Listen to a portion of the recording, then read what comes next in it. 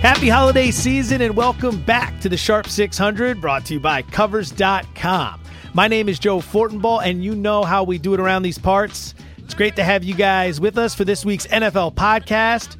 Here's what we've got in store.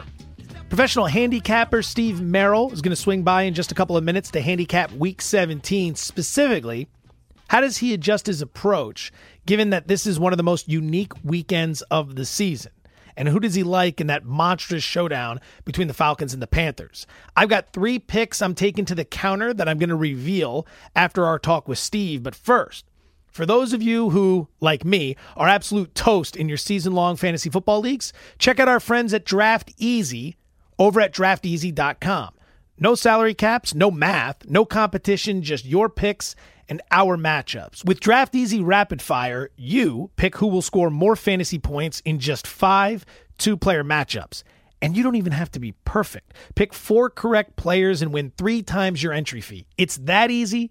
It's Draft Easy. Use promo code COVERS, COVERS, COVERS, for a match on your deposit bonus, courtesy of us here at the Sharp 600. Pay that man his money. Professional handicapper and owner of ProSportsInfo.com. Follow him on Twitter at Steve Merrill, making his return to the Sharp 600. Steve Merrill joining us here on the podcast. Steve, let me start with this. Happy holidays. How's everything going?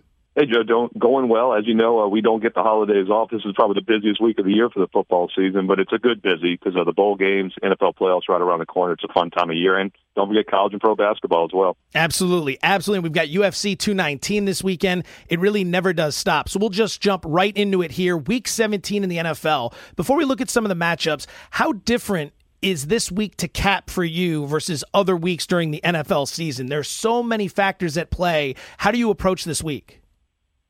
Well, the number one thing is obviously you have to make sure teams are playing their full lineups. I mean, it's a little bit like handicapping the NFL preseason, as you actually have to check to see, what the quarterback rotation, see if guys are going to sit, teams are going to sit starters because they've clinched playoff positioning. But in general, this week, there's really only one team that's clinched everything, and that's the Philadelphia Eagles, who have the number one locked up. The AFC, the Patriots and Steelers, still one of those teams could get it. So that's not too much of a situation this week. The other thing you want to look at is line value. One thing that happens year after year is that the odds makers have to inflate the line on these must-win teams that are still fighting for playoff positioning. But if you look back over the past several decades, blindly playing on teams that are out of the playoff race against a quote-unquote must-win team have actually been a long-term winning play. So keep in mind, you're going to get some added value this week with some of those ugly underdogs.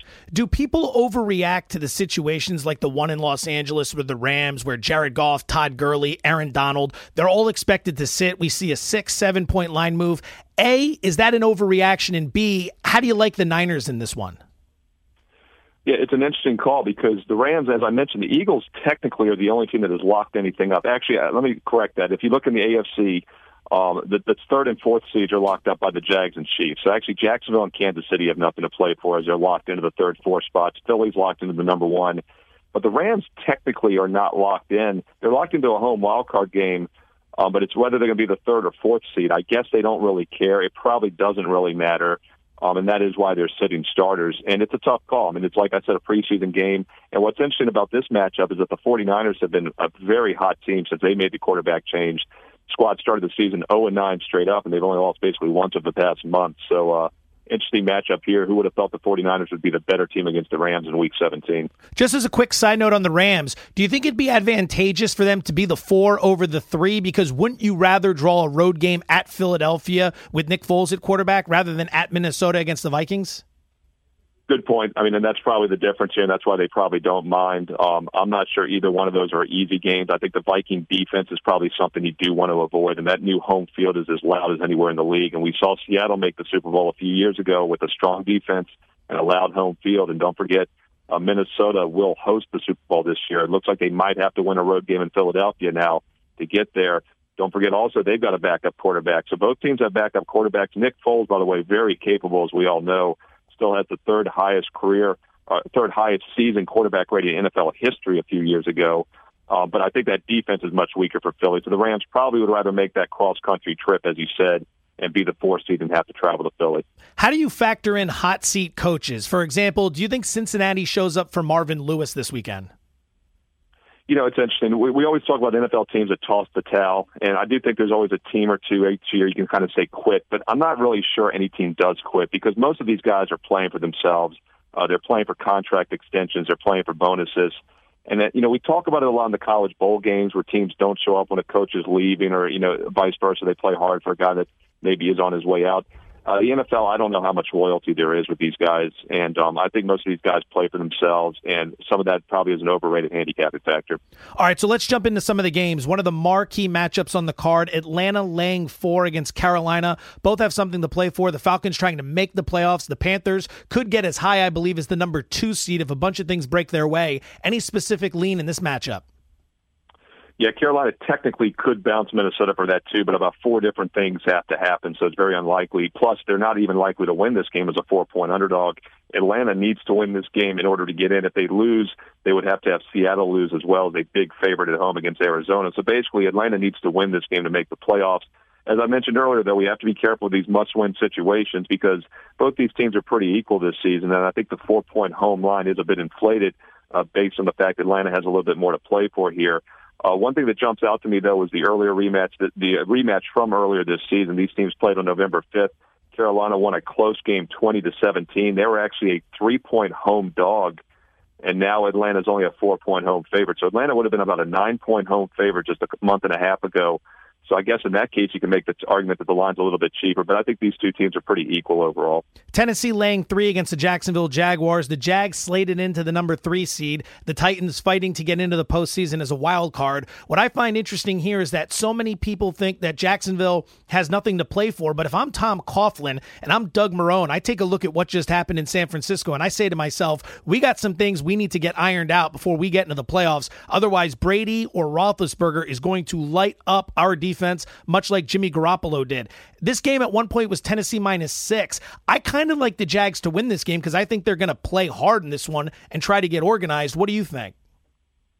Yeah, that's the big question here because they are locked into that first-round wild card home game, and their divisional ranking is locked in as well, their conference ranking, rather. So technically they have nothing to play for, but I do agree. A coach like Coughlin, especially off a blowout loss to what was considered a bad San Francisco team. Obviously, the Niners are playing better, but you do have to figure they don't want to go in the playoffs with bad momentum. Meanwhile, Tennessee is a team that had over an 88% chance of making the playoffs at the start of December, and they've now lost 3 straight games. Yet they win, they're still in this one. But terrible current form for the Titans. They also suffered a loss at San Francisco a couple games ago. Had to play the Rams last week, a tough game, but they also lost to the Cardinals. So not a good 0-3 run that they're on. Jaguars are the better team getting points here. It's just a matter of how hard they play. They're a run-based defensive team. So you got to figure they're going to probably bring that energy still, even with nothing on the line. Cleveland staring 0-16 in the face. They're going to take on the Pittsburgh Steelers in Pittsburgh. They're 11-point underdogs. It feels like every week the bookmakers talk about how they see sharp action on the Browns late, and every week the Browns let down anybody who is willing to support them financially. Do you see this being a spot where you'd want to be on Cleveland, or is it a pass? The line's a lot cheaper than it would have been, in the regular season. They would have probably been over a 2-touchdown dog, and now it's only around 10.5, 11. So you're not even getting a lot of value with Cleveland here. Pittsburgh technically could still get the number 1 seed, but they'd have to win this game and hope the Patriots loses over a 2-touchdown favorite against the Jets. I guess they kind of realize that's not going to happen, and they're going to probably rest some guys. But we need to find out for sure there. And Cleveland's 0-15 for a reason, because they're just a terrible team. Their chance to win a game this year was that Green Bay game a few weeks ago. I remember because I went 3-1 in the NFL that day. My only loss, Cleveland Browns winning outright by 14 in the fourth quarter, and they lose in overtime by 6 as a 3-point dog. So buyer beware, as you know, Joe. Before I jump into the college football playoff games, because I want to get your thoughts on that, when you were looking at the card this week, were there any games that we didn't touch on that may have jumped off the page to you? No, I think pretty much those are the big ones. What did jump off at me is all the time changes, so be aware of those. The NFL initially had 4 late afternoon games and 12 early kickoffs. Now they've got 9 late afternoon games. So basically what they did was they moved all of these 1 o'clock Easterns to 4:25 Eastern if they had playoff implications. The only game they didn't do that was the New England game and the Pittsburgh game that we just talked about, which once again shows even the schedule makers don't think those 2 games are that important. All right, college football semifinal number 1. It's Georgia against Oklahoma. We've seen some action on the Bulldogs this week as the reports out that Baker Mayfield, quarterback, Heisman Trophy winner at Oklahoma, may be battling an illness. Any specific lean in this game as we get close to kickoff? Well, obviously we need to find out if Mayfield's healthy because he's the key to every football game that's on the board this season. He's probably the most crucial player to any team on any game because Oklahoma is all offense. The real disadvantage the Sooners have in this Final Four, regardless who they play this round or next, is defense. I mean, you look at Alabama, Clemson, and Georgia, they're all fantastic defensive teams, giving up less than 2 touchdowns a game. Oklahoma gives up over 25 points a game. However, they're by far the most explosive offense. So assuming Mayfield is healthy, I think Oklahoma can score at will on anybody, including Georgia. And the Bulldogs have not seen an offensive team like that. Oklahoma this season is averaging over 12 yards per pass attempt, That means every time they throw the ball, it's more than a first down, which is just truly incredible numbers. That's insane. College football semifinal number 2, Alabama laying 3 against Clemson. If there's one thing that's given Nick Saban problems as a head coach over the years, it's a mobile quarterback. Deshaun Watson 2 years in a row. We remember that. Johnny Manziel 2 years in a row. Now, granted, these quarterbacks didn't win both games they played, but they were highly productive and highly competitive. I see the same thing with Clemson this year. I see a Bama team that I think is a bit overrated. Is 3 too high of a line for the Crimson Tide? Because while everyone's looking at Bama, I'm looking at Clemson in the spot. Yeah, essentially, my power ratings actually make this line exactly 3, and it opened 2 earlier in the month, went up higher now, and it is sitting on that key number of 3. So while the Oklahoma-Georgia game's hovering around 2, 2.5, has yet to hit that key number, this game is currently on the key number. I think the real question now is, will that even more important number for Clemson backers, plus 3.5, show by kickoff? I don't think it will. I think it's going to probably stay here on 3 one way or the other. And this looks like a tight game. 2 very good defenses, as I mentioned. The total is 47. You compare that to 60 in the Oklahoma-Georgia game, you can see the difference of the 2 types of games. One thing to point out, Joe, is, the brief amount of years that we've had this format, we have not had many good competitive games in the semifinals. Most games have been decided by double digits. It's hard to imagine Alabama could be a team that gets blown out by double digits. If that's going to happen, it's probably more likely Clemson, but they've given Alabama fits the last couple of years, and we can throw Cam Newton into that mix even years ago, another mobile quarterback that the Tide struggled to stop in the heyday of the national title games. Absolutely. Professional handicapper and owner of ProSportsInfo.com. Follow him on Twitter at Steve Merrill. Steve Merrill joining us here on the Sharp 600. Steve, as always, it's a pleasure getting to hear the insights. Thank you so much for your time. Happy New Year and best of luck over the next couple weeks. Thanks, Joe. Talk to you next year. It says here we should work in teams. Who wants to be my spotter? All right, it's the moment of truth. Let's get down to business.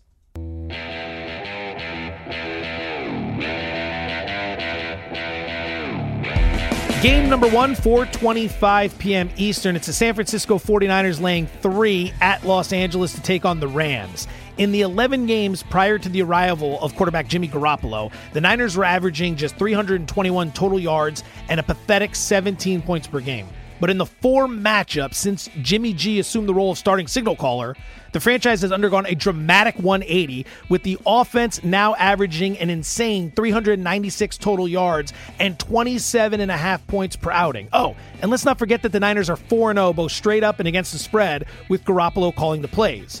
The Rams announced earlier this week that quarterback Jared Goff, running back and MVP candidate Todd Gurley, and defensive tackle Aaron Donald would not play this Sunday, so LA is clearly in survival mode while the Niners are as motivated as any franchise in the business to close out Week 17 in style, lay the field goal with San Francisco. Game number 2, also at 4:25 p.m. Eastern. It's New Orleans at Tampa Bay. Over-under in this game of 50.5. Dirk Cutter's Buccaneers have scored 21 or fewer points in 8 of their last 9 outings. They're riding a 5-game losing streak and have seen the under cash in 5 straight home dates, as well as 5 of their last 6 divisional showdowns. As for New Orleans, Drew Brees and the Saints clinched the NFC South title, as well as a home wild card game with a win on Sunday. So here's how I see this thing playing out. Tampa Bay lays down relatively quickly. Big surprise, and Sean Payton and Drew Brees lean on the NFL's 5th-ranked rushing attack to move the sticks, grind the clock, and escape with a win. Take note that the under is 4-1 in New Orleans' last 5 road games, so yeah, we're going to play under the total of 50.5 total points here. Game number 3, 4:25 p.m. Eastern. It's Buffalo laying 2.5 at Miami. Jay Cutler got his pressure-free $10 million and is now just 4 quarters away from heading back into retirement. So this game is about playing injury-free football for 60 minutes and then riding off into the South Beach sunset. A playoff contender in the eyes of many before the season started, Miami has dropped 7 of its last 9 outings, has committed 3 or more turnovers in 4 of their last 6 games, and they've covered the number in just 2 of their last 10 matchups overall. Translation, this team is ready for the offseason. As for the Bills, Buffalo is still very much alive in the hunt for an AFC wildcard spot and has an unfairly maligned quarterback in Tyrod Taylor who wants nothing more than to prove to the rest of the National Football League that he really does belong. One team cares, one team doesn't. Give me the Bills minus 2.5. That's a wrap for us, boys and girls. Thank you so much for your time and for checking us out on this episode of the Sharp 600. If you haven't done so already, subscribe, rate, and review on iTunes. We're back later in the week with a UFC 219 preview. But for now, be well and best of luck.